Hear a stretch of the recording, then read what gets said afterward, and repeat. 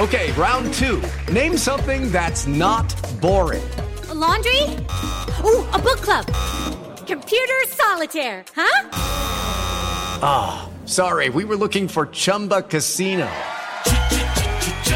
That's right. ChumbaCasino.com has over 100 casino-style games. Join today and play for free for your chance to redeem some serious prizes.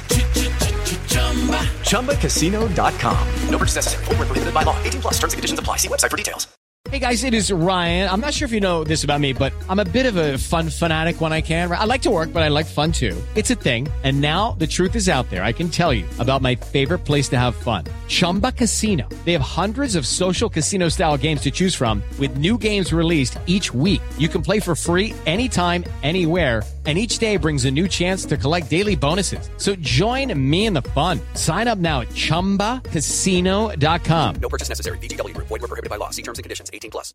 Judy was boring. Hello. Then Judy discovered ChumbaCasino.com. It's my little escape. Now Judy's the life of the party. Oh, baby, mama's bringing home the bacon. Whoa, take it easy, Judy. The Chumba life is for everybody. So go to ChumbaCasino.com and play over 100 casino-style games. Join today and play for free for your chance to redeem some serious prizes.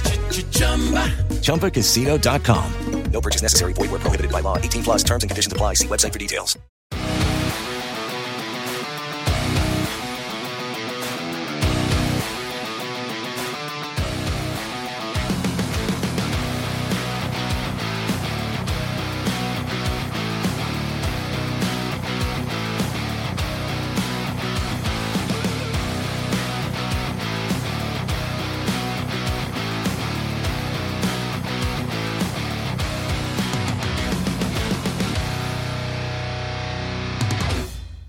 G'day all you legends. Welcome to the Pot Noodle. I'm your host Jared, and joining me are Shane and Liam. How you doing, Shane? Yeah, not too bad, thanks, mate. I had my works end of year party last night. So on my right-hand side, I've got a big mug of tea tonight. So if you're expecting me to get a little bit loose, not this episode, I reckon. It's going to be pretty straight down the line. So apologies in advance if anyone was looking forward to me teeing off again. And on the other side is an inflatable kangaroo. There isn't actually, but we'll let people imagine. Fair enough. How are you doing, Liam? Well, I've just had a lovely big curry for dinner, so if I cut loose at some point, I apologise for the noise in advance. And if you start, belching or whatever, we'll go with the old throwback to, your old place that you were living in. There we go. Make you feel right at home. What shirt's that you're wearing, Liam? It's the Mexico away shirt from last year's World Cup. I thought since we played like a bunch of fan dancers yesterday, I might as well wear something with feathers on it, So. Oh, going early. Yeah, I was looking at that, trying to figure out, okay, which couch material is that shirt made of? Pretty much everyone's parents growing up had a good room over here with like the good couch that they put plastic on or you weren't allowed to sit on. Yeah, my parents had something with that color, red, white, and then it had like a bright green on it. So it's like, yep, the shirt, it's giving me the old vibes of my parents' good couch. Great way to start the pod. But anyway. That's probably the highlight of the whole show, everyone. Yeah. Thank you for watching and good night. Yeah. So, unfortunately, we had the result go against us in the old plastic pitch down at Rugby Park. So, yeah, we lost 2-1 to Killy. You can see the episode name, Rugby Park Roshambo. Because that game, seeing the way it played out, we had so many chances early on, didn't take them. They had a couple of chances, didn't take them. And then it was like, we score, their own goal, then the late goal for them. It was just like a kick in the nuts. So to quote the old Mr. Rochambeau here, maybe get a bit of a Cartman in there for you if you don't know what Rochambeau is. Yeah, Park reference. But yeah, so what we'll do is we'll get into the starting lineups and go through there. So don't play. I just may have bumped the wrong thing here, and I don't want that playing on my screen. There we go. Your audience. Ah, crap. That's not good.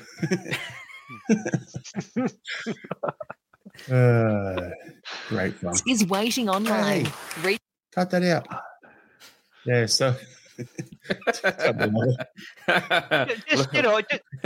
just be glad it was that tab that went off and not the midget porn one.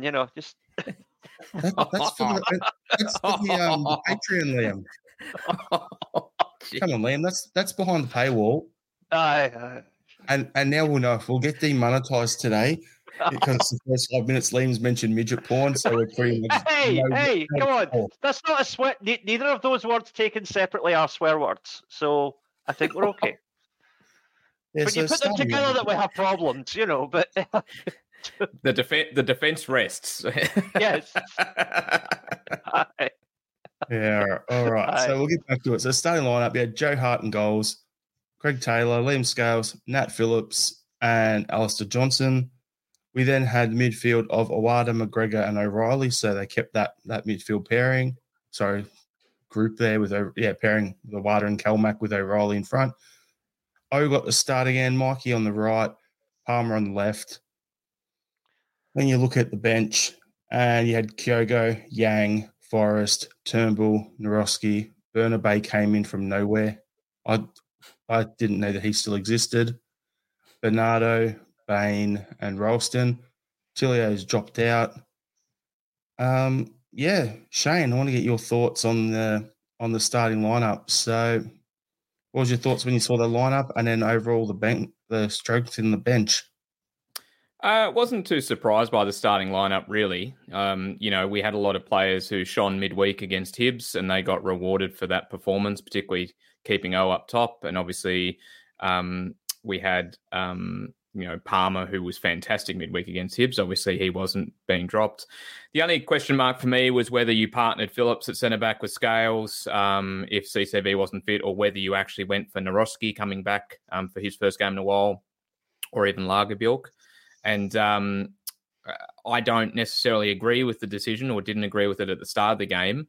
But you could make a case, I think, being very generous, you could make a case for Phillip getting a starting spot, particularly after he came on after halftime against Hibs. So in terms of the actual starting lineup, I wasn't too surprised. Obviously, bench-wise, again, a little bit surprised at Bernabei coming in.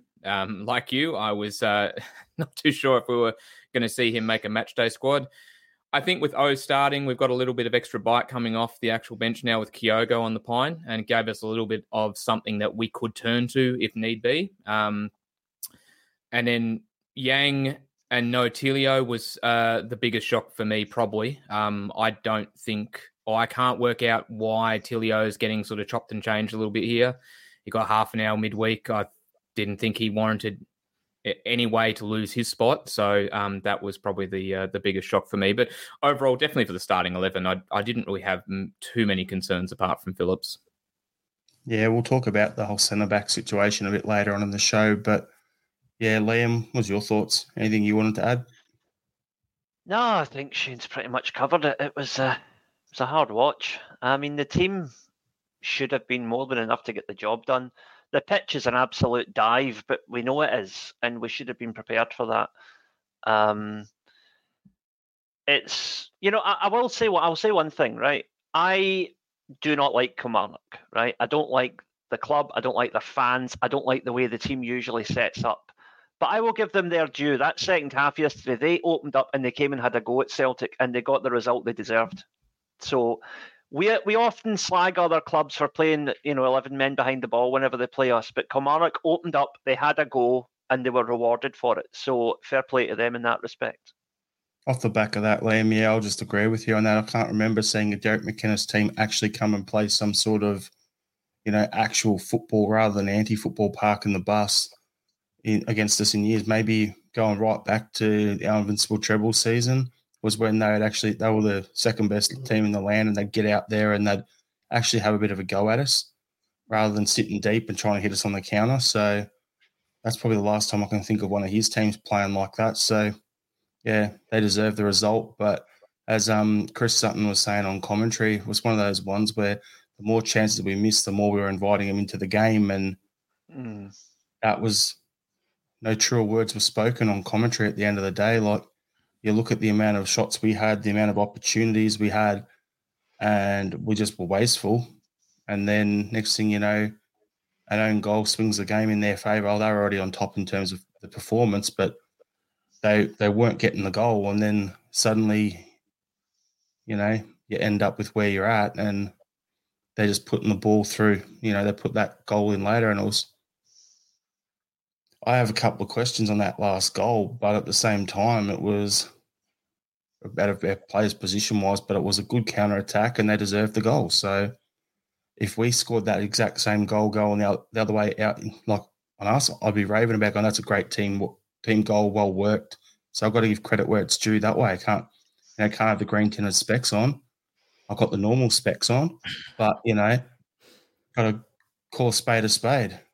They deserved they deserved that result. Unfortunately, we played like absolute rubbish, and yeah, you reap what you sow, I suppose. Yeah, I mean, it's such as the competitive and financial gap between us and the rest of the teams in this league that when we play badly, the other team still needs to play out their skin to get a result. And you need to acknowledge both sides of that. Yes, we were rank rotten, but Kilmarnock still played well above themselves to get that result. And, it's good that we can acknowledge that. Yep. Just going through some comments here. We'll bring them up and have a bit of while we keep talking about it. So let's get them here. So RL77 Plastic Not Fantastic. That was a potential podcast episode name tonight. So we went in a different route because I thought we may have done something similar in the past. Robert Gibson, happy to tee off. The weather was better than the performance. That was something that Brendan Rodgers said in the post-match interview on Celtic TV as well. He goes, they asked him, was the weather a factor? And he goes, no, it's actually probably one of the better ones we've had at this stadium because it's usually harder to play on the plastic when it's dry. So he actually openly said that. So I'm not going to, make any excuses for that. Andrew Galea, evening, gentlemen. Gee whiz, let's get stuck into Rodgers again. Do you want us to? Let us know in the comments. Because everyone is everyone's an open slather at the moment. Whether it's the board, the players, the management team, whatever, they're all not performing, especially on that result. Robert Gibson, my mum and 10 of her drunk pals could beat Killy. fair call. Johnny couldn't be on tonight. All right, lads, Celtic is shite. Yep, it's on the run sheet. Your thing from our group chat, I've actually put it on there, so we'll talk about that a little later for you, John. Keep it positive, Johnny. Yeah. Thanks for tuning in, mate, even though you couldn't be here tonight. Robert Gibson for the Champions League fantasists. That performance is exactly why we get our asses handed to us in Europe. Yep. RL77, Mikey Johnson wouldn't even be a guaranteed starter for other SPFL teams. I think he'd be a guaranteed starter probably at St Mirren or St Johnson. That's probably about it.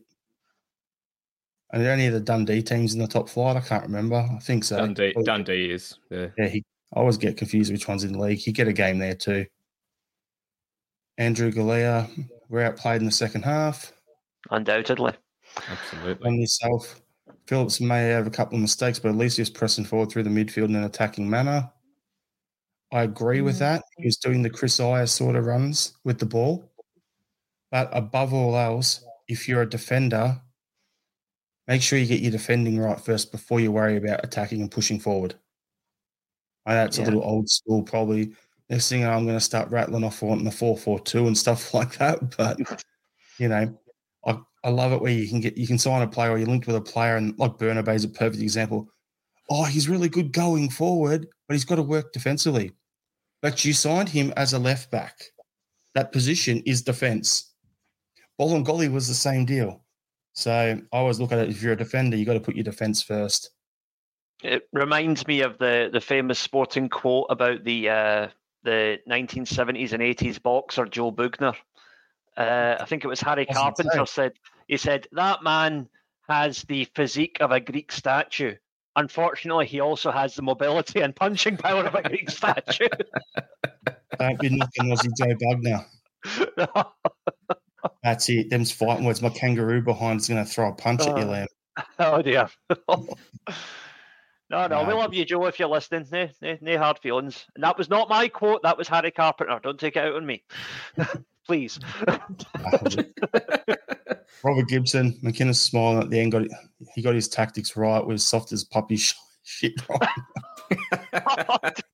I didn't read the whole thing before I put it on the screen. I'm glad I've already had my dinner after reading that one. Bloody hell. Peter Stevenson, we were gutless second half. We, Mikey and Phillips can both piss off in January. I know we've got to clear out a bit, so we might dig into that if we get a little later on in the pod too. Mahesh was saying Kyogo's Celtic's best striker, all else being equal, he should have started. I don't know about that because he's been in some pretty bad form recently and O has been in form, so I have no complaints with O starting the game. I would like to see them playing as a 2 though, but I don't think we'll see that until there's whether it's Maeda's back or we've got someone who can play in an option there for us.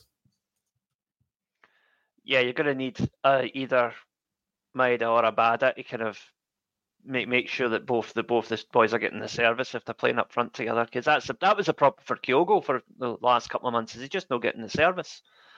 Yep. And then Robert Gibson, the own goal was Phillips' best touch of the game. It's hard to argue. Oh dear. I've got some thoughts on that, so we'll crack on about them as well a bit later on. But yeah, I just wanted to. Judy was boring. Hello. Then Judy discovered ChumbaCasino.com. It's my little escape. Now Judy's the life of the party. Oh, baby, mama's bringing home the bacon. Whoa, take it easy, Judy. The Chumba life is for everybody. So go to ChumbaCasino.com and play over 100 casino-style games. Join today and play for free for your chance to redeem some serious prizes. ChumbaCasino.com. No purchase necessary. Void where prohibited by law. 18+ terms and conditions apply. See website for details. It is Ryan here, and I have a question for you. What do you do when you win? Like, are you a fist pumper, a woohooer, a hand clapper, a high fiver? I kind of like the high five, but if you want to hone in on those winning moves, check out Chumba Casino. At ChumbaCasino.com, choose from hundreds of social casino-style games for your chance to redeem serious cash prizes. There are new game releases weekly, plus free daily bonuses, so don't wait. Start having the most fun ever at ChumbaCasino.com. No purchase necessary. VGW. Void where prohibited by law. See terms and conditions. 18+. Get into the match overall. Shane, do you want to give your rundown of the first half? Well, I've got an eye on the comments section while I do this. I'm going to take a very positive stance on the first half in that I think that we actually performed very well in the first half. I thought that opening 15 to 20 minutes, we were fantastic. We had them completely penned in, under pressure, repeat phases. We were moving the ball down really. We were moving the ball really well. Our passing was pretty good. We were making things happen. We weren't creating too many gilt-edge chances, but, we were putting them under pressure and they couldn't really clear their lines. The game kind of settled after that and they started to work into it a little bit after that opening 20 or so minutes. But I still thought we were on top and definitely deserved that 1-0 lead at halftime. And I thought the likes of Calmac and Matt O'Reilly were playing particularly well. Our backline didn't look completely faultless, but they didn't look troubled either. Like, I thought that we'd actually done pretty well in that first half. And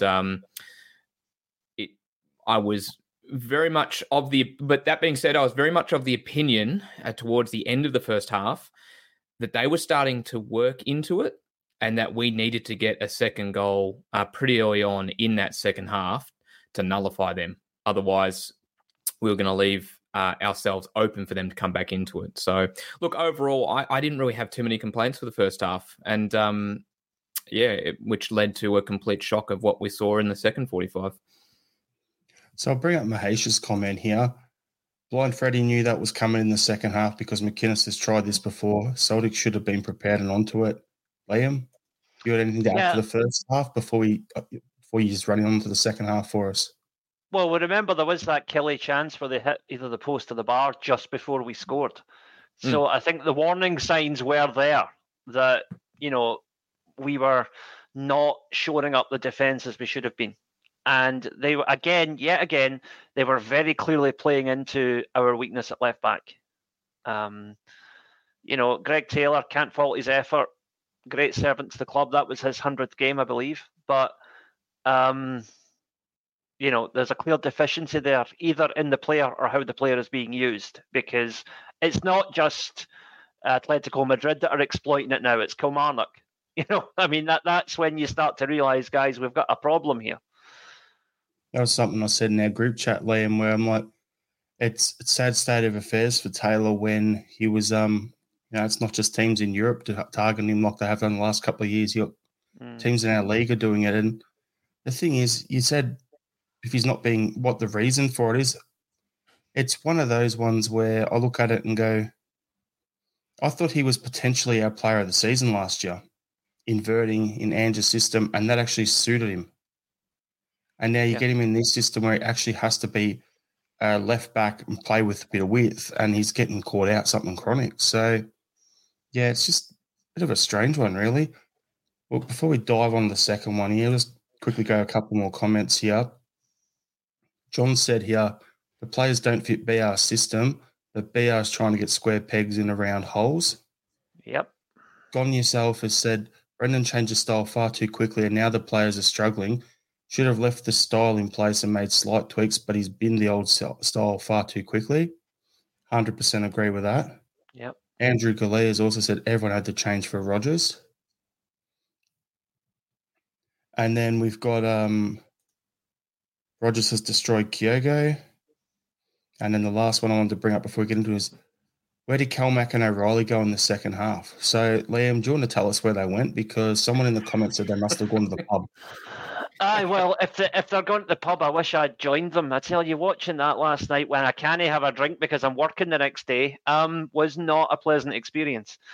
To be honest, I think not so much to start the second half, but I think someone else mentioned it in the comments. When we took Iwata off, the midfield just ceased to be a presence. We just completely bypassed the midfield after that. And I think that shows that even when we were not playing well overall, I think that Iwata was kind of holding that midfield together and allowing McGregor and O'Reilly to do the damage they did in the first half, particularly leading up to the first goal. But as soon as you take Iwata off, that linchpin is removed and the whole thing just kind of falls apart. Some people are going to obviously say now, oh, well, we got beat and we need to go back to what we had before because we were winning before. And it's like, well, yeah, but we weren't playing well. This has been due for a while. And I hope that Rodgers doesn't reflexively just ditch the idea of Iwata in the holding role because he did nothing wrong. And I think taking him off to bring Kyogo on was a mistake. We should have taken off, Palmer was largely ineffective. Mikey Johnson was largely ineffective. You could have taken either of them off for Kyogo and just gone 2 up. That would have been the way to do it. But then again, I'm not the Celtic manager, so what do I know? Come on, Liam. I'm sure you got some ideas. You probably understand how to use the Japanese players a bit better. Yep. I'll tell you that much. Yeah. There's a saying and I'm going to go all sort of Mr. Miyagi for a minute here. There's an old saying in Japan that it's not about the weapon, it's about the person wielding it.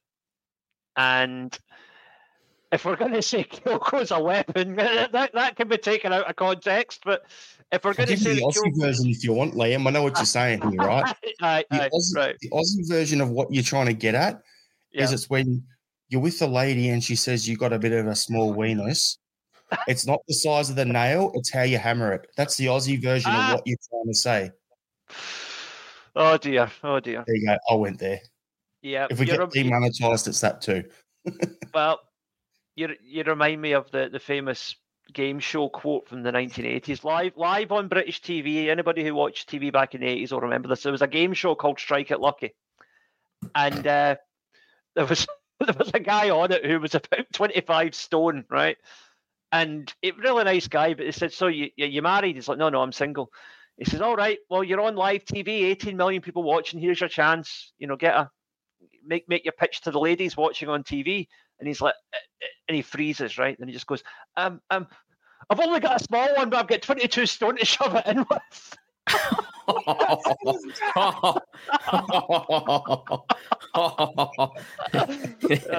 Anyway, we've got off the rails now. Yeah, but we've officially derailed it. Fucking comments is going bad too.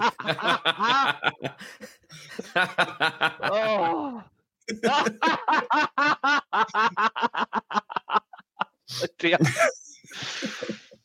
As a former 120 kilo man, I will back that. Anyway, at least we're laughing. Anyway, we'll Speaking of cocks, I didn't want to talk about Rangers getting yet another penalty at the weekend. So all I want to just to finish the game sort of talk off here. So Gon yourself is saying Brendan lost his touch. It all started at Leicester. Kennedy wished he's gone down south. Harry Kewell's away to Japan. The players are bored and not good enough as a unit. Ticks a lot of the boxes, doesn't it?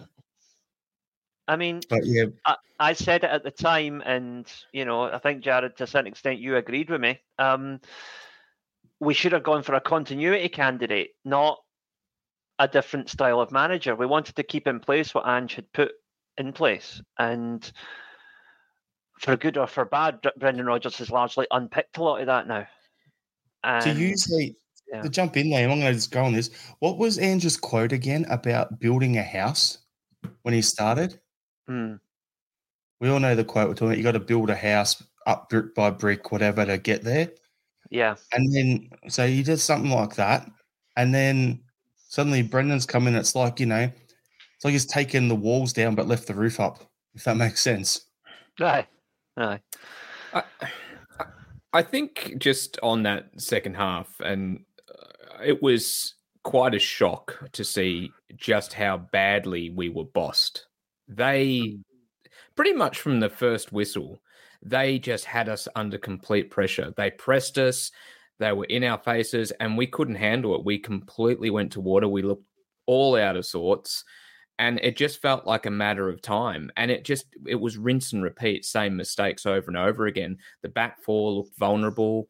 Our midfield was non-existent. I'm going to be honest, I'd probably disagree with Liam. I thought that from the opening 45, or from the opening whistle of the second half, I thought our midfield was being completely bypassed. Not necessarily saying that was particular players' fault, just we seemed to be bypassing the midfield because of the pressure they were putting on us. I actually did think the move to take Awada off and bring Kyogo on was the right one. I thought at that point Awada was relatively ineffective from what I was watching. But my issue with it was just too late. It was after they had equalised. It was about 10 to 15 minutes way too late when we actually needed to get a foothold in the game. And it just seemed to be coasting in their favour. It felt inevitable that they were eventually going to create a couple of gilt-edged chances and put them away.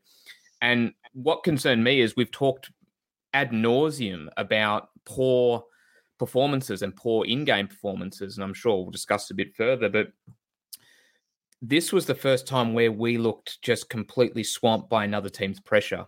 And when you think of a Brendan Rodgers team, you think of a team that gets their foot on the ball, that knocks it around for a bit, that actually look flat because they're not moving the ball quick enough, that they can't find the option. We couldn't put our foot on the ball. We couldn't control the ball. Our passing was sloppy.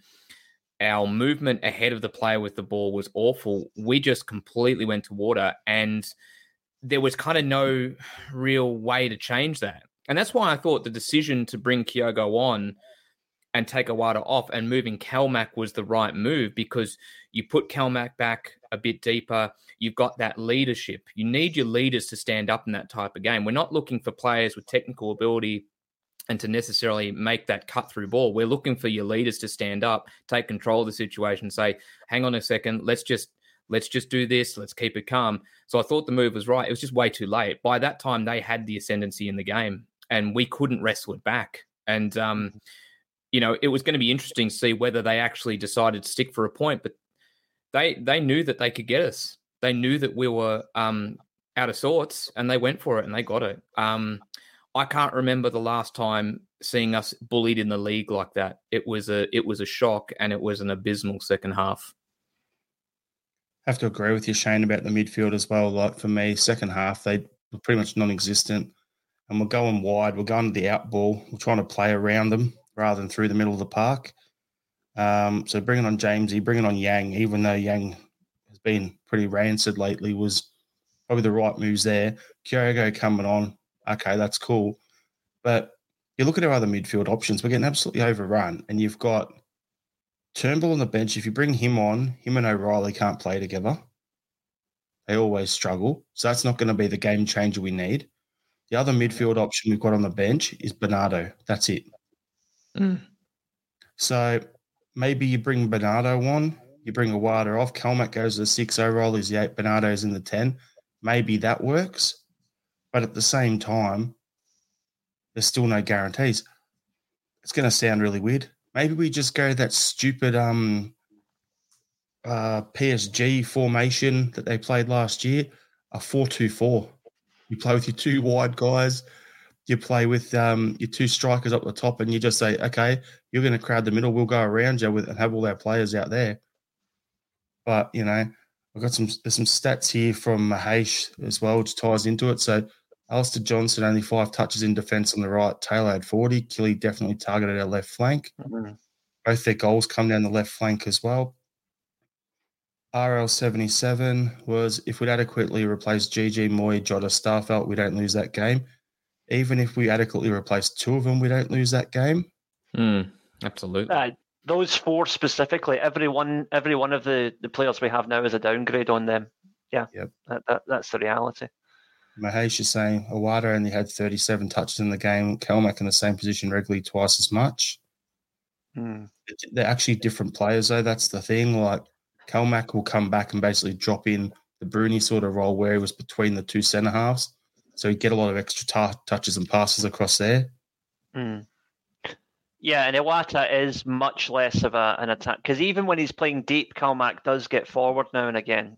Iwata doesn't do that. He is a sitting defensive midfielder. That's his job.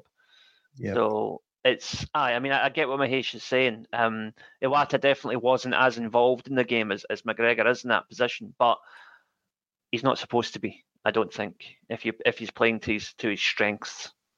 Yep. Okay, round 2. Name something that's not boring. A laundry? Ooh, a book club. Computer solitaire, huh? Sorry, we were looking for Chumba Casino. That's right. ChumbaCasino.com has over 100 casino-style games. Join today and play for free for your chance to redeem some serious prizes. ChumbaCasino.com. No purchase necessary. Void where prohibited by law. 18+. Terms and conditions apply. See website for details. And then there was, that was a comment from Mark McDonald earlier on as well. Why take Awada off when being overrun in the midfield? Defeat is on Rodgers. Yeah, that was my thought. But like you guys say, you make a good case for countering that argument. So.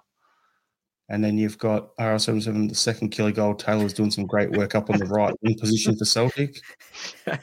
I did notice that too. That's why Scales was out of position and holding off, like unsure, do I close him down and stop the cross? Do I hold back?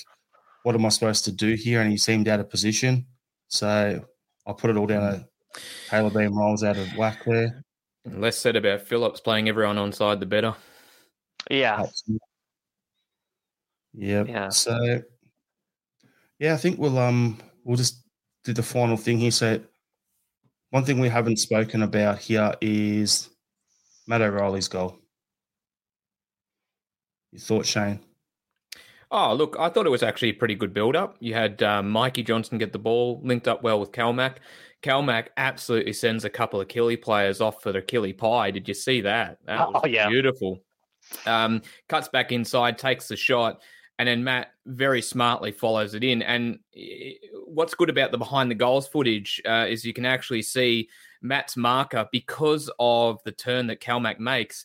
The guy who's sort of marking Matt has to come more centrally to try and block that initial threat, which means that Matt's unmarked when it actually gets parried away. So really smart play. But but the build-up before it was pretty good as well. So credit where it's due, and we deserved that goal on that first half performance. And that's, I think, 9 goals for him this season. I don't even think he'd had any at this point last season. So if we are still trying to talk positives, Matt O'Reilly is absolutely something you can underline for this season.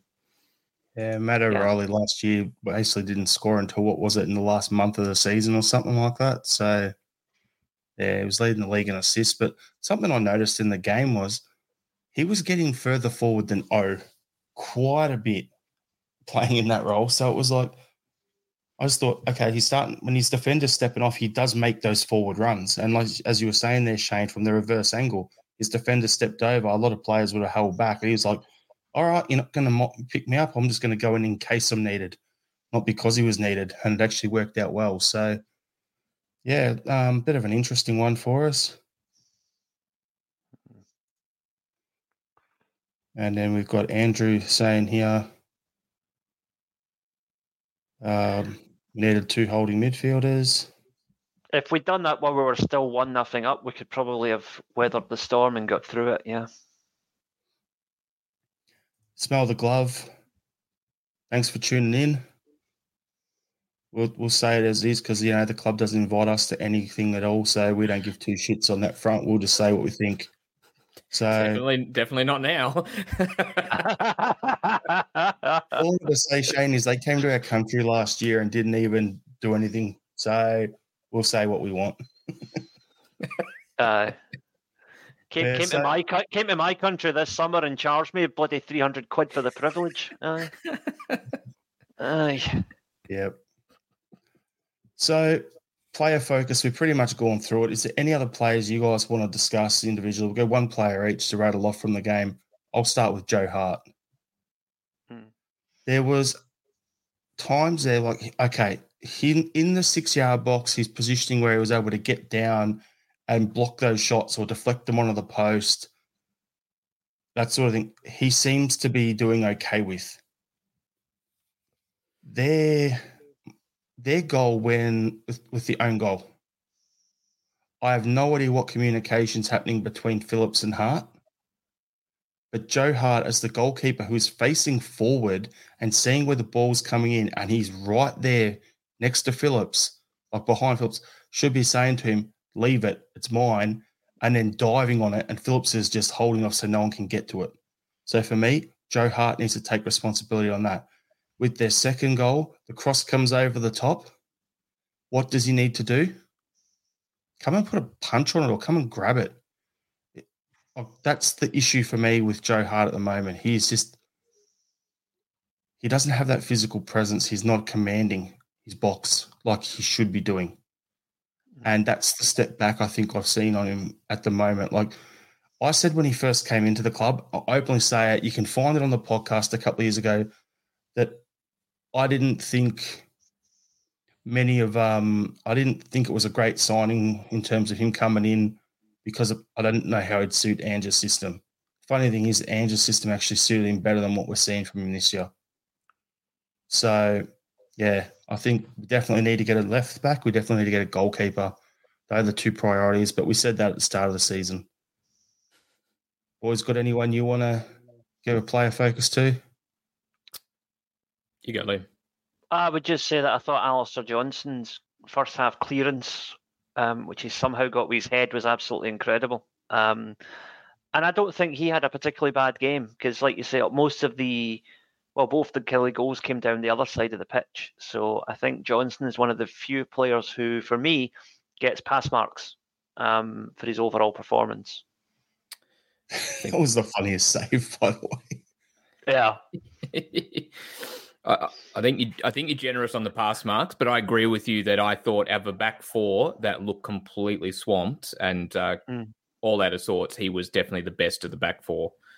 He was at least solid without being spectacular. So, yeah, completely agree. And, yeah, wonderful clearance.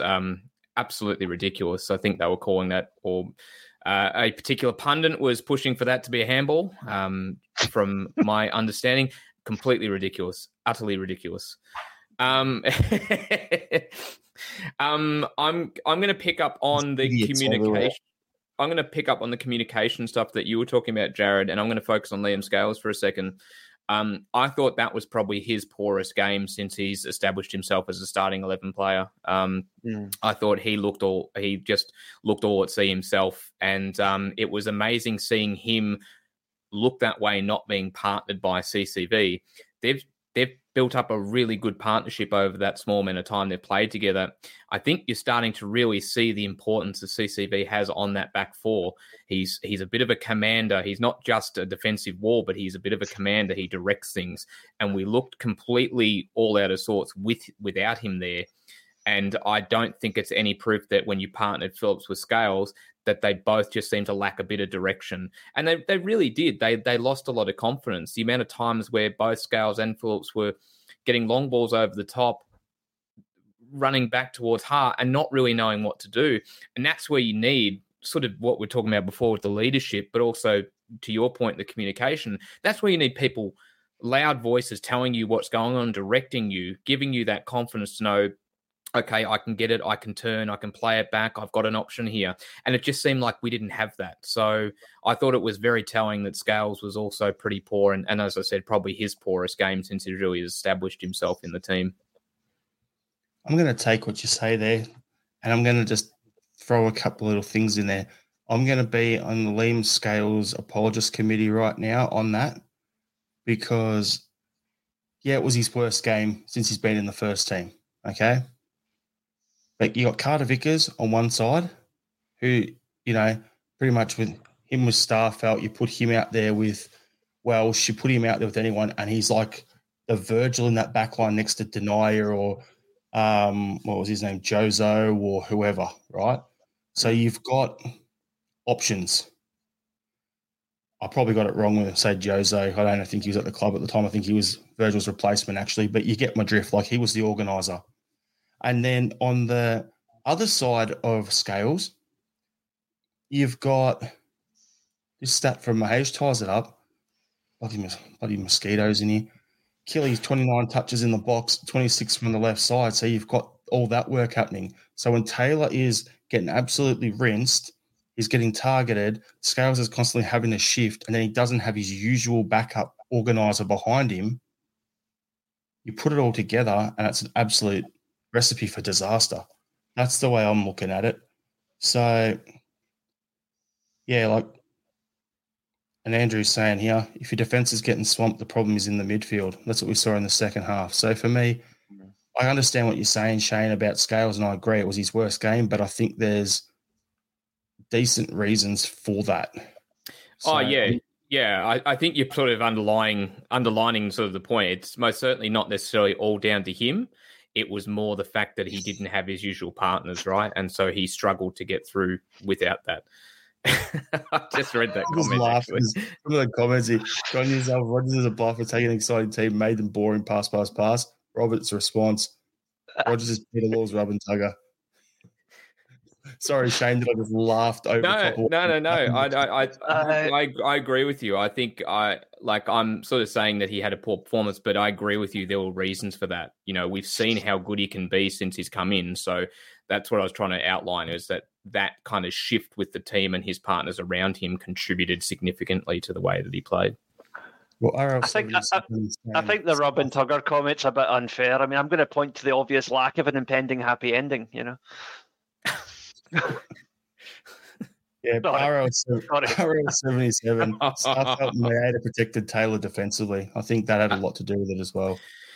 Yeah, every sort of while you kind of remember just how important Starfelt was, even if he had his faults as a defender, particularly in the air, he was imperious, and we've really struggled without him there. But Maeda too, tracking back, you don't really get that on the left side at the moment. So wholeheartedly agree. And smell the glove.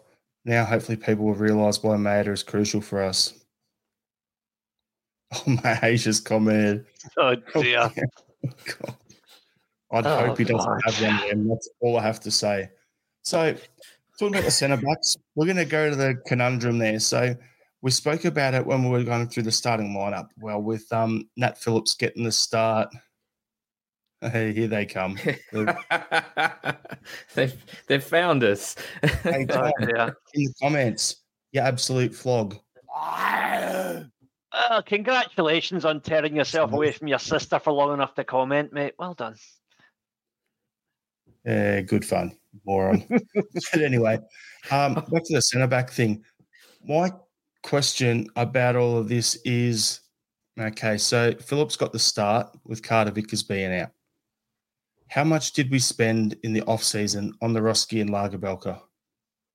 To have Lagerbielke can't get a game because apparently Rogers thinks he's too slow and Narosky is coming back from injury. That's £7.3 million spent on two centre-backs.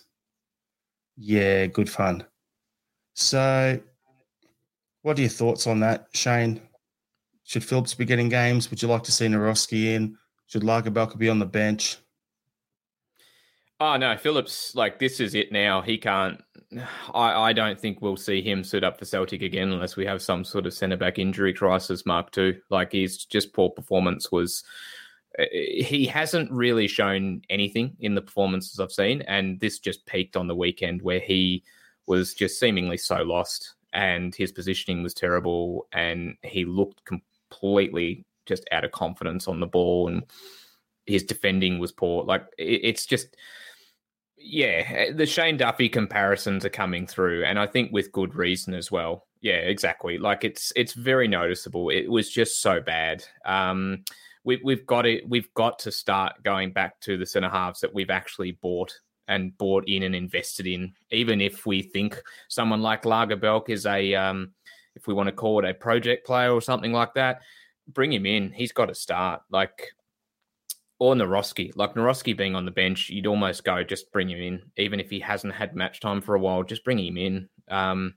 It's hard to find anything positive or endearing about Nat Phillips' performances so far, but I can't see how he can possibly warrant another start based off of what we saw at Rugby Park. No, and the thing is, Carter Vickers, whoever you play alongside him, he's going to make them a better player. So even if Lagerbielke or Narosky is not the finished article yet, give them 10 games alongside Carter Vickers and they'll get a lot closer. I mean, look at how much he improved Starfelt last season. I think you could do a similar job on either of those two if they played a good run of 10 to 15 games alongside Carter Vickers. But I just don't remember ever, we had partnerships during the earlier in the season where we had Scales with Lagerbielke and so forth, and I just don't remember them being as kind of exposed as they were as a duo as we saw yesterday with Scales and Phillips. It was just so noticeable. And look, it sounds like we're really honing in on one person, and we don't like to do that, I'll be honest, right? We like to be pragmatic and be fair, and I've got nothing personal against him, but judging on what we saw in that overall package yesterday for that 90 minutes, no, you've got to bring somebody else in. You're either going back to CCV, or if CCV is not fit, you're going to Narosky or you're going to Lagerbielke. It just you've got to make that change now. It's not sustainable anymore. Yeah, I'm just going to go on with this here. So it's one of them things for me where I look at it and go, I'd rather develop our own player. So rather than Phillips getting the game, if we spent 4.3 million on Narosky, we spent 3.5, 4 million, whatever it was, on Lagerbielke. And then as a couple of comments here, so smell the glove, Lagerbielke was slagged off, but he had 5 or 6 clean sheets. Narosky, he was fine up until that European game. 4.2 for Narosky is nowhere to be seen. That's the thing. I look at it and go, where are these guys getting, where are they going to get their games? Why aren't we seeing them play? It's just makes no sense to me. You've gone out, you've obviously scouted the players, you brought them in, so they should be the guys in the mix. And then on top of that, you got Taylor getting slaughtered, but then we go and spend 4 million, 3.5, 4 million on Burnaby. So there's 11 and a bit million for those 3 defenders who aren't even getting anywhere near the team. It's kind of giving me the vibes of, under Lenny when we got pumped out of Europe and what did we have on the bench? Bolingoli and Julian, which was 10 and a bit million worth of defenders that we just signed. It's reminding me of that. Like, why have all these players that you've got and you spend a lot of money on if you're not going to play them? Makes no sense. Yeah, I mean, you can talk all about who's doing the scouting, who's sanctioning the signings, whatever. At the end of the day, it's the manager's job to put a winning team on the park. And if the team aren't winning and players we're shelling out 7 figures for players and no using them, then you've got to say at some point that's the manager as much as it is the board, Yeah, absolutely. And you can see what you can in training, but then you've also got to judge how they perform on the park. Now, on what I've seen from Phillips so far, like I wouldn't have necessarily... I think you could make a case, I'll be fair. You could make a case with CCV being out that he had to start Achille. But if you've got a fit Naroski, I'd be more inclined to bring him in. Or, as Jared, you were saying, Lagerbielk, and bring them back into the fold, because they are players that we've actually invested in, that we're hoping will be here for a long time, or that we'll be able to build up and sell on for a higher fee, right? Phillips, his loan ends in January, right? As far as I see him now, I had different thoughts earlier in the season, but right now I just see him as cover. And so I don't know why you would not actually, as you said, put in the players that we've invested the money in and have them start to build that cohesiveness with the rest of their team that you're hoping they'll be joining and be part of for a little while to come. Yeah. I mean, the thing is that, whether Phillips plays the next 2 games or not, he's off in January. I think we all agree that he's off in January. And even if we beat the Huns at New Year, we're still going to have to beat them another twice without Phillips. So we'd be as well getting someone else in there that's going to get some experience of playing against them. And better to get the experience at a home game where it's our fans behind them than going to Serpent Mountain and trying to do it, I've yet to see anything from Phillips in any game that he's played that makes me think he is better than what we've got. Like, that's the thing that I can't figure out. Like, Mahesh is saying here, like, is there a clause in Phillips' contract that he has to play certain minutes? Don't know, to be honest with you. That would be really, that makes you think, because at the end of the day, like, if he's, as you said, Shane, if Phillips is his backup, then he should be back up at his own club. Why would you want to come up the road to us to just be back up in Scotland when you could be back up in the Premier League, down in the EPL? It makes no sense. But at least he's getting some game time, I suppose. But, yeah, it's going to be a bit of an interesting one. I'd rather we back our players in. There's a few comments on this, so I'll bring them up now. So, where we're saying here, Pat McLaughlin is, I don't want to hear our manager telling us in interviews that our 2 centre-back summer signings are miles off the first team. Keep that in-house. Absolutely, 100% agree with that. I did not like that comment at all. Smell the glove. Taylor's confidence is done. Try Scales at left back till January with CCV and Naroki at centres. Couldn't be any worse than what we're seeing. Anthony Beattie is saying the backline needs height and physicality. CCV and Naroki. Place Scales at left back.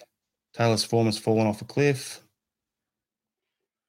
And then Pat's also saying, what's he saying to them behind closed doors? So if Rogers is saying that in the media or in interviews, what's he saying to the players behind the closed doors?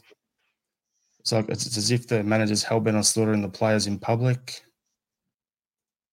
And then there's another comment from, just trying to find it, Gone Yourself. Because Rogers has his favourites, get rid of the old guard. Turnbull, Mikey Johnson, Forrest, Taylor, etc. So there's a few comments here and there, but yeah, it makes you wonder what's being said. Oh, jeez, he's back. Warren.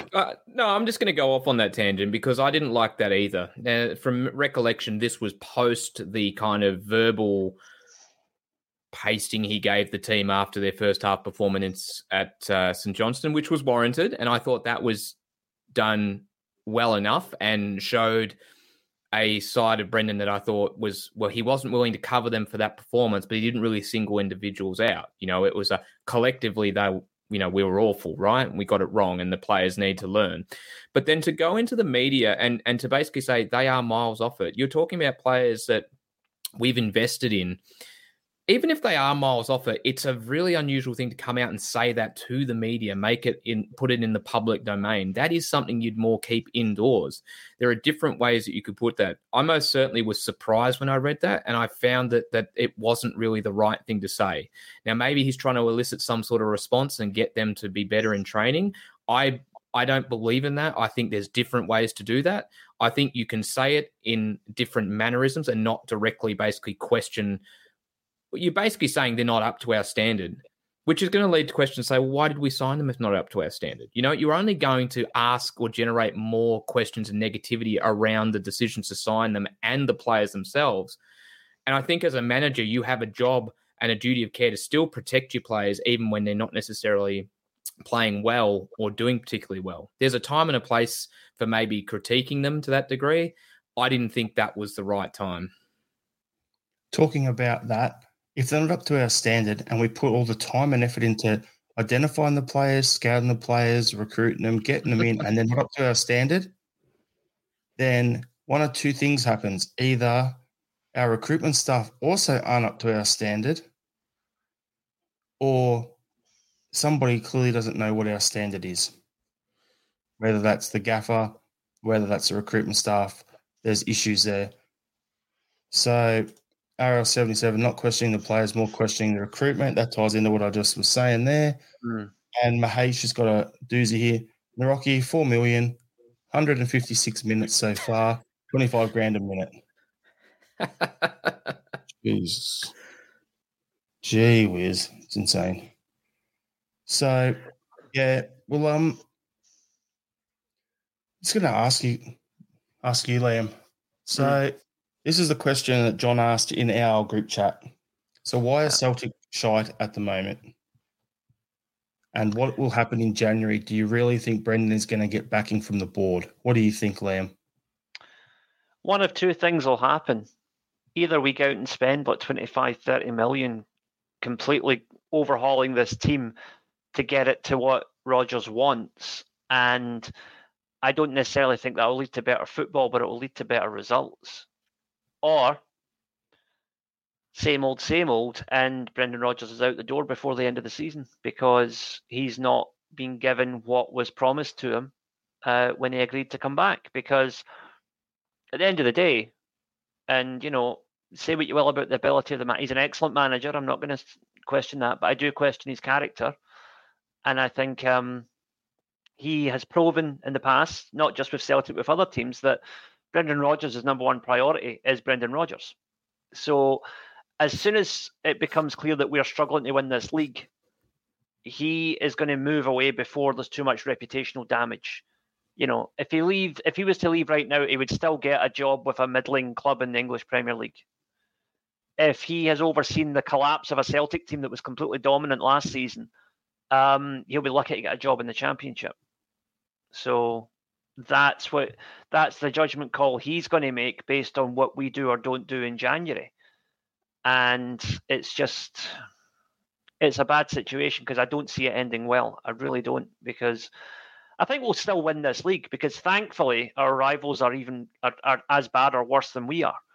But I don't think we're convincing at all. I think we're going to continue to get our arses handed to us in Europe until we completely change the attitude at boardroom level.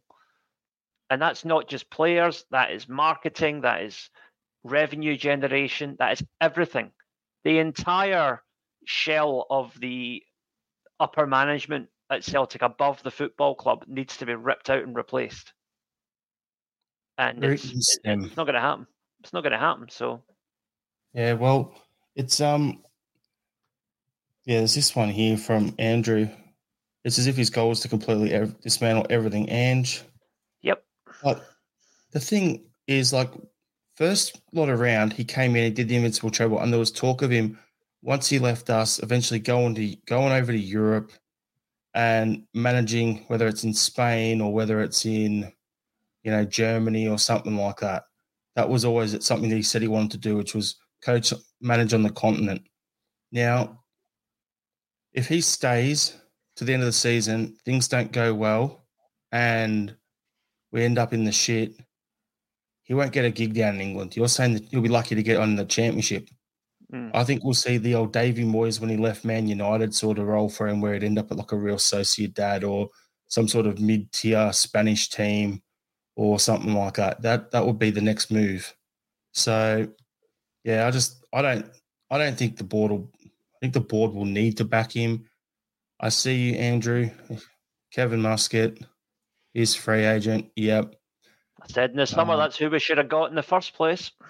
That's perfect for continuity. He's done it at 2 clubs before, and both times he's stepped up, taken Ange's team, tweaked it, made whatever, and has gone on to win titles with it. Strange, I was saying the same. I'd take Muscat. That's what we should have done. And realistically, and Pat's saying Maresca doesn't seem like a bad idea now, does he? At the end of the day, we should have kept for continuity. We should never have just gone for the name. And that was why I was a little bit odd as well. Like, thought it was a little odd, but we'll bring up some other comments here. Then I'll get your thoughts on it, Shane, and then we'll move on to the Champions League game to wrap up the pod. So, Pat McLaughlin, I wouldn't give Rogers 50 pence now. Robert Gibson, Rogers will run away again. Andrew's like, yep, he'll F off. Pat's like, he'll be out by Easter. Pat's also like, once that mob get a 6-point lead, he will run. His managerial career will be in tatters. And then, yeah, and then RL77 might also leave because he feels like he's been lied to. Yeah. Robert Gibson. Peter Lawwell will be Celtic manager by the new year. It's always been his goal. He's playing the long game. Yeah. Yeah, so, it's a bit of an interesting one, but there you go. Probably Rogers' next job will be MacArthur FC if he keeps this up. I don't think so, Robert. They're doing pretty well under Mile Stojowski, Socceroos legend. So I think Mile would see him off. So not MacArthur. Maybe Sydney FC if they didn't recently employ Ufuk. That's Ufuk. Ufuk Tale. Try and read that without having the pronunciation prior in your head. He's not going to MacArthur. Look, the board stuff, I'll be quite upfront. It's you guys are much more au fait with the board stuff and all of that than I probably ever will be. So I hold my hands up and defer to your very keen judgment. Oh, yes, Andrew, I agree. Western United, absolutely. Eloise, he's done. Anyway, I'll get back to the discussion at hand. I do worry just with the dialogue and the fact that Brendan has made known that he's needing quality or needed quality or wanted quality, that there is already a bit of a divide there that we were hoping wouldn't necessarily resurface. And it does almost make what happens in January a bit of a defining moment of whether he kind of stays or goes. I think there is some legitimacy in that, because if they don't back him in, well, what is he going to do if the team isn't necessarily performing well? Is he going to hang around, try and stick it out and then hope that changes in future? Or is he going to turn around and say, well, it's the same old, I'm going to get out of here. And as you guys have already put, I'm going to try and find another gig somewhere else where maybe, hey, it's an opportunity down in England or wherever, and I will get that support. So, but at the same time, not to completely exonerate Brendan, I think there's also responsibility on his part of things to make sure that maybe the board isn't necessarily giving him what he wants, but he's got a squad and he needs to make sure that he is still putting forward his best team every week and maybe not trying to, as I've seen mentioned, put forward a starting 11 that try and highlights the lack of quality. That there's been some comments basically saying he's playing certain players in certain ways because he wants to really underline the need for quality. Now, I find that to be really a poor reflection if he is doing that, and I stress if, a poor reflection on him as opposed to necessarily the board. As a manager, your job is still to do the best you can with what you've got, and that means making sure you're picking your best starting 11. And if he used to do something different, or if he's persisting with some players, which we've already touched on in the episode that maybe shouldn't be, then that he carries the can for that, not necessarily the board. So for what it's worth, I think we will see some funds made available. I think he will be able to sign some players as a way, if the board genuinely wants him to stick around, as they've done with the contract they've signed him to, I can see them opening up the funds and checkbook a little bit in January as a way to kind of reassure him that support is there. Because I'd be very fearful of what comes next if we don't actually make any funds available for him to make some signings in January. I play devil's advocate here, Shane. Bring up a comment from where is it? I just lost it again. From Strange Love. Here it is. The quality, in my opinion, is already there. It's a treble-winning squad with 9 additions. Yeah, I actually would agree with that. And then Gone Yourself it's strange. 9 additions, yet he plays Turnbull, Forrest, Mikey Johnson, Taylor, Phillips. At the end of the day, like what I say I was going to play devil's advocate is Rodgers, when he first was coming up and he was at Swansea, he had Joe Allen, a young guy coming through. He had Sigurdsson. Shouldn't mention his name though because of you know what, but he had a bunch of other players coming through as well. And he was developing young players. He went to Liverpool, brought through Raheem Sterling, brought through a bunch of other young players through there as well and developed them and made things happen. His first stint with us, we had a good squad. There was youth there and he developed and brought through players. He's gone to Leicester. He did the same for the first couple of years there. But the last couple of years there, his recruitment was rubbish and he was just spending money. He's come back here and he's saying, I need quality. Okay, but are you a checkbook manager now or are you going to develop what's here? Because there's some bloody good players at our club. And if you're the manager you say you are, you should be able to develop them and play them and play in a way that build a system that suits the players you have available. Don't go, this is my system, this is what we play, and chop and change and muck around with it until you get something right. You do that, you're basically being a Claudio Ranieri, the Tinker Man, who did that when he was at Chelsea, got the flick for it, did that when he was at Leicester after winning a title, got the flick for it. So realistically, the chopping and changing and asking for quality and always putting their head going, I need more money. When you've got a 32-man squad, you've got to either make the most of what you've got and bring in 2 or 3 like he did his first stint at the club, or move on a bunch of those players you don't want and then reinvest it into your squad and build that up again. He hasn't done either. So it's a bit of a shit show to be in, really. That's the way I look at it, and that's the whole devil's advocate side. Just to add something to that, Jared, the other thing is, if you are the Celtic, just to put, again, to play devil's advocate here, if you're the Celtic board right now, you've also got to say, well, which is going to be easier to do in January? Give Brendan the money for the players that he wants, and we still might not get any better as a team because it might just be the tactics aren't working, or get him out the door and get another manager in who's going to bring back the style that Ange was playing and probably need less money to do it.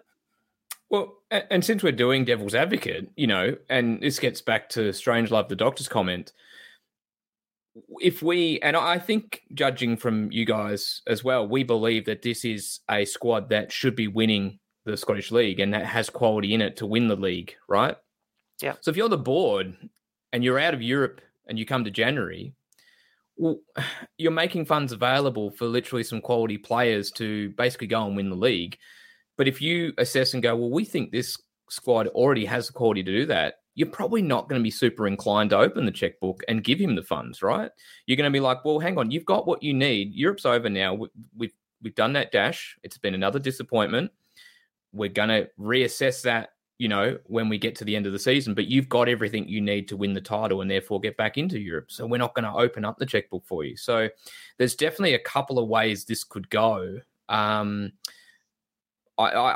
get back to the point that you were making, Jared, when you were playing devil's advocate. This team has quality. This squad has quality. And to an extent, sort of what I was saying before about making sure you're playing that best team. You know, I hate to harp on, but we're a down under podcast. Tilio, for me, is a perfect example of this. I have no idea why on earth he was dropped from the squad against Killy. He comes back in against Hibs. He plays half hour. He like, why? You know, he's that kind of player where, you know, no disrespect to Mikey, and he's done a great job, right? I like Mikey. I don't have any issues with him. But, you know, you want Tilio to be that kind of guy, that production line, right? Where, okay, someone's down, bring in the guy that we've invested in that we're looking to develop and build up, right? That's Tilio. Put him in. Give him a chance. Maybe not necessarily start, but bring him on at halftime or whatever. But we're not seeing that. It seems to be a real kind of push before he gets the opportunity, and I don't understand why. And this is very different to what I think we used to see under Ange. Well, the production line that we talk about is spot on. Like, okay, it was Jota out there. He's been sold. Now it's Abada's starting position. He's injured. We signed Tilio and Yang to back him up. So I look at it and go, Tilio's better than Yang. Tilio's better than Mikey Johnson. Maybe the only reason he wasn't in the Killy thing is because of the leg injuries he's been carried on since he's come in, did no pre-season. You don't want to play him on the plastic. That's the only reason I could think he was dropped out of that, because there's no way in hell Yang should have been playing before Tilio with what we've seen recently. But, and then you get the production line on the other side. All right, Maeda starts. You've got Palmer. You've got, you got other guys who can play in there as well. So Tilio can go over there as well. So it's I don't know. Yeah, and then Gone yourself is saying Tilio's class. Rogers loves his old guard crap. He's also saying Tilio's quality, doesn't like him. Yeah, it's just, I don't know, it's just frustrating. And Andrew Goulet is saying there are better Aussie wingers than Tilio. Yeah, there's a couple. Yeah, no, I wouldn't disagree with that, Andrew, but not at Celtic. Exactly. No. So I'm not talking about Tilio like he should be the starter every week. I'm being realistic here. When we got a full squad back together, you're going to have Maeda, Palmer, and Abada. Those three will be your starting wingers.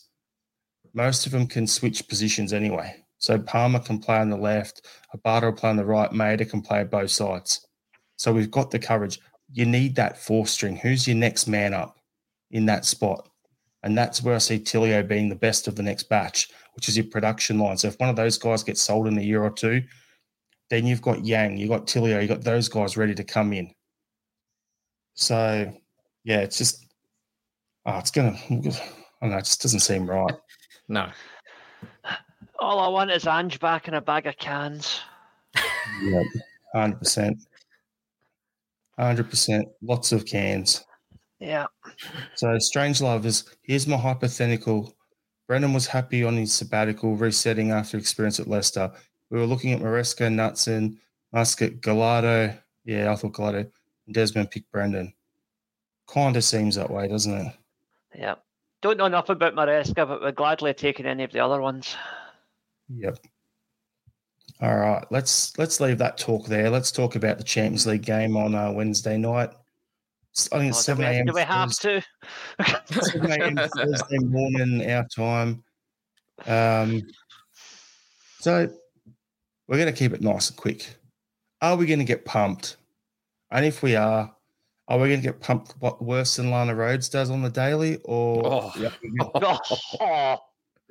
it going to be a manageable pumping? Liam, what do you reckon?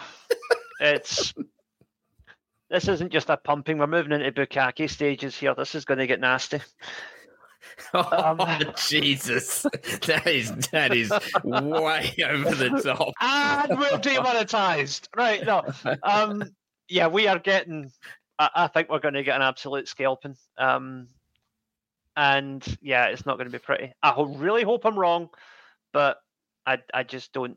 I don't see us doing anything. I think the whole European campaign has been a whimper, and that's where it's going to end. We're going to get done. Yep.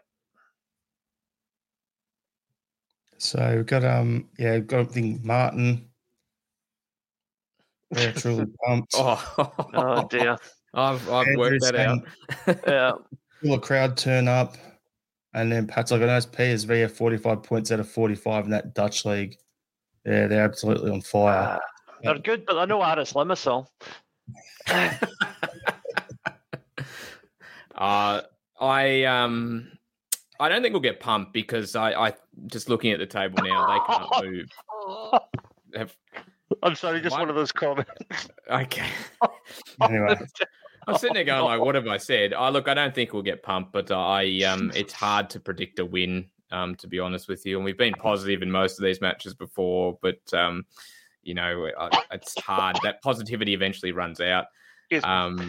I'm going to say we'll lose 2-0. I think they'll beat us, but I don't think they'll pump us. They don't really have any reason to go full pelt.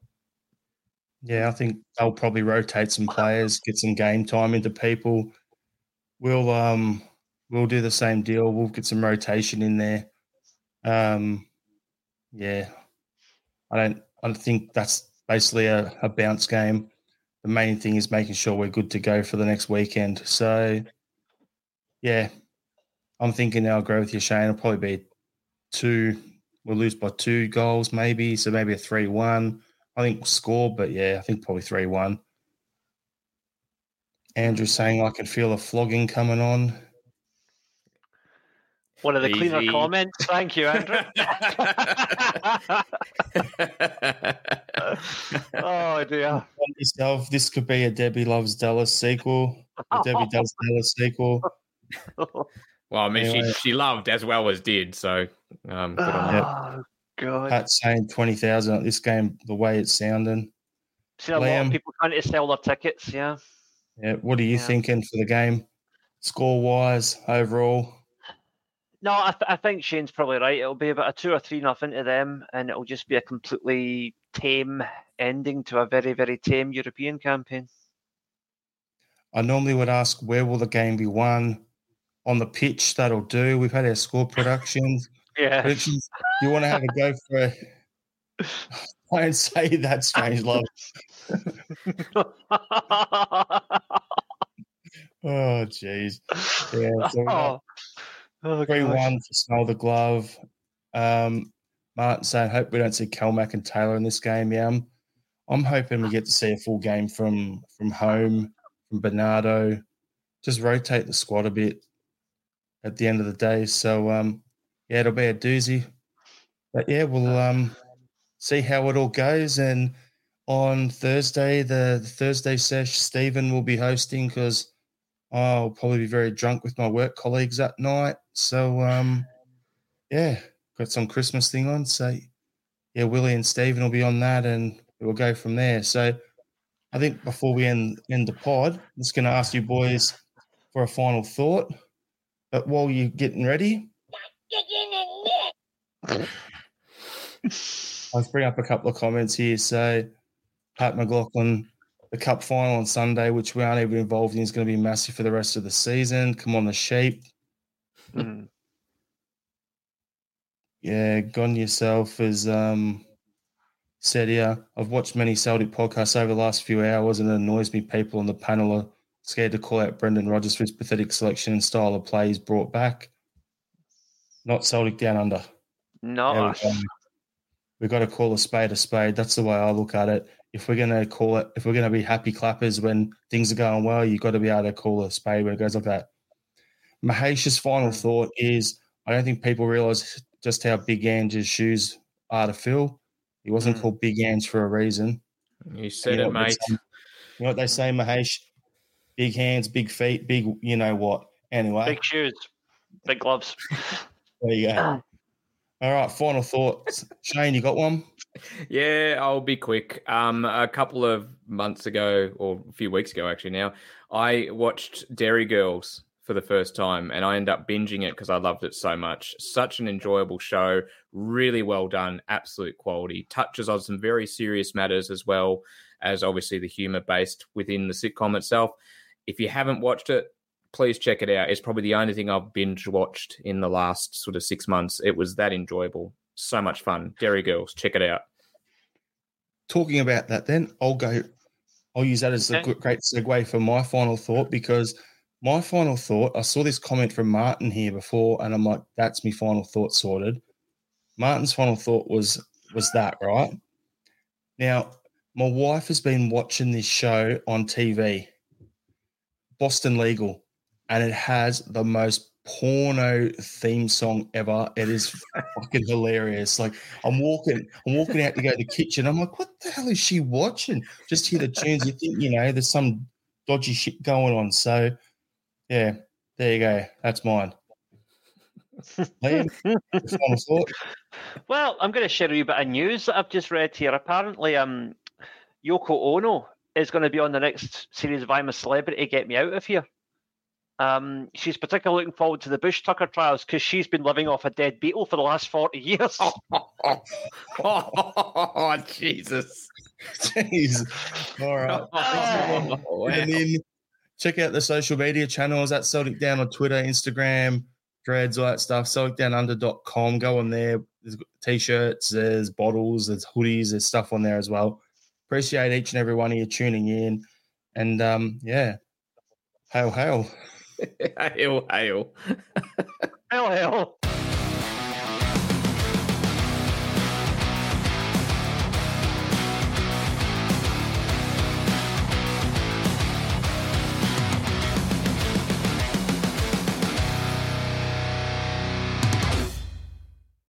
Sports Social Podcast Network.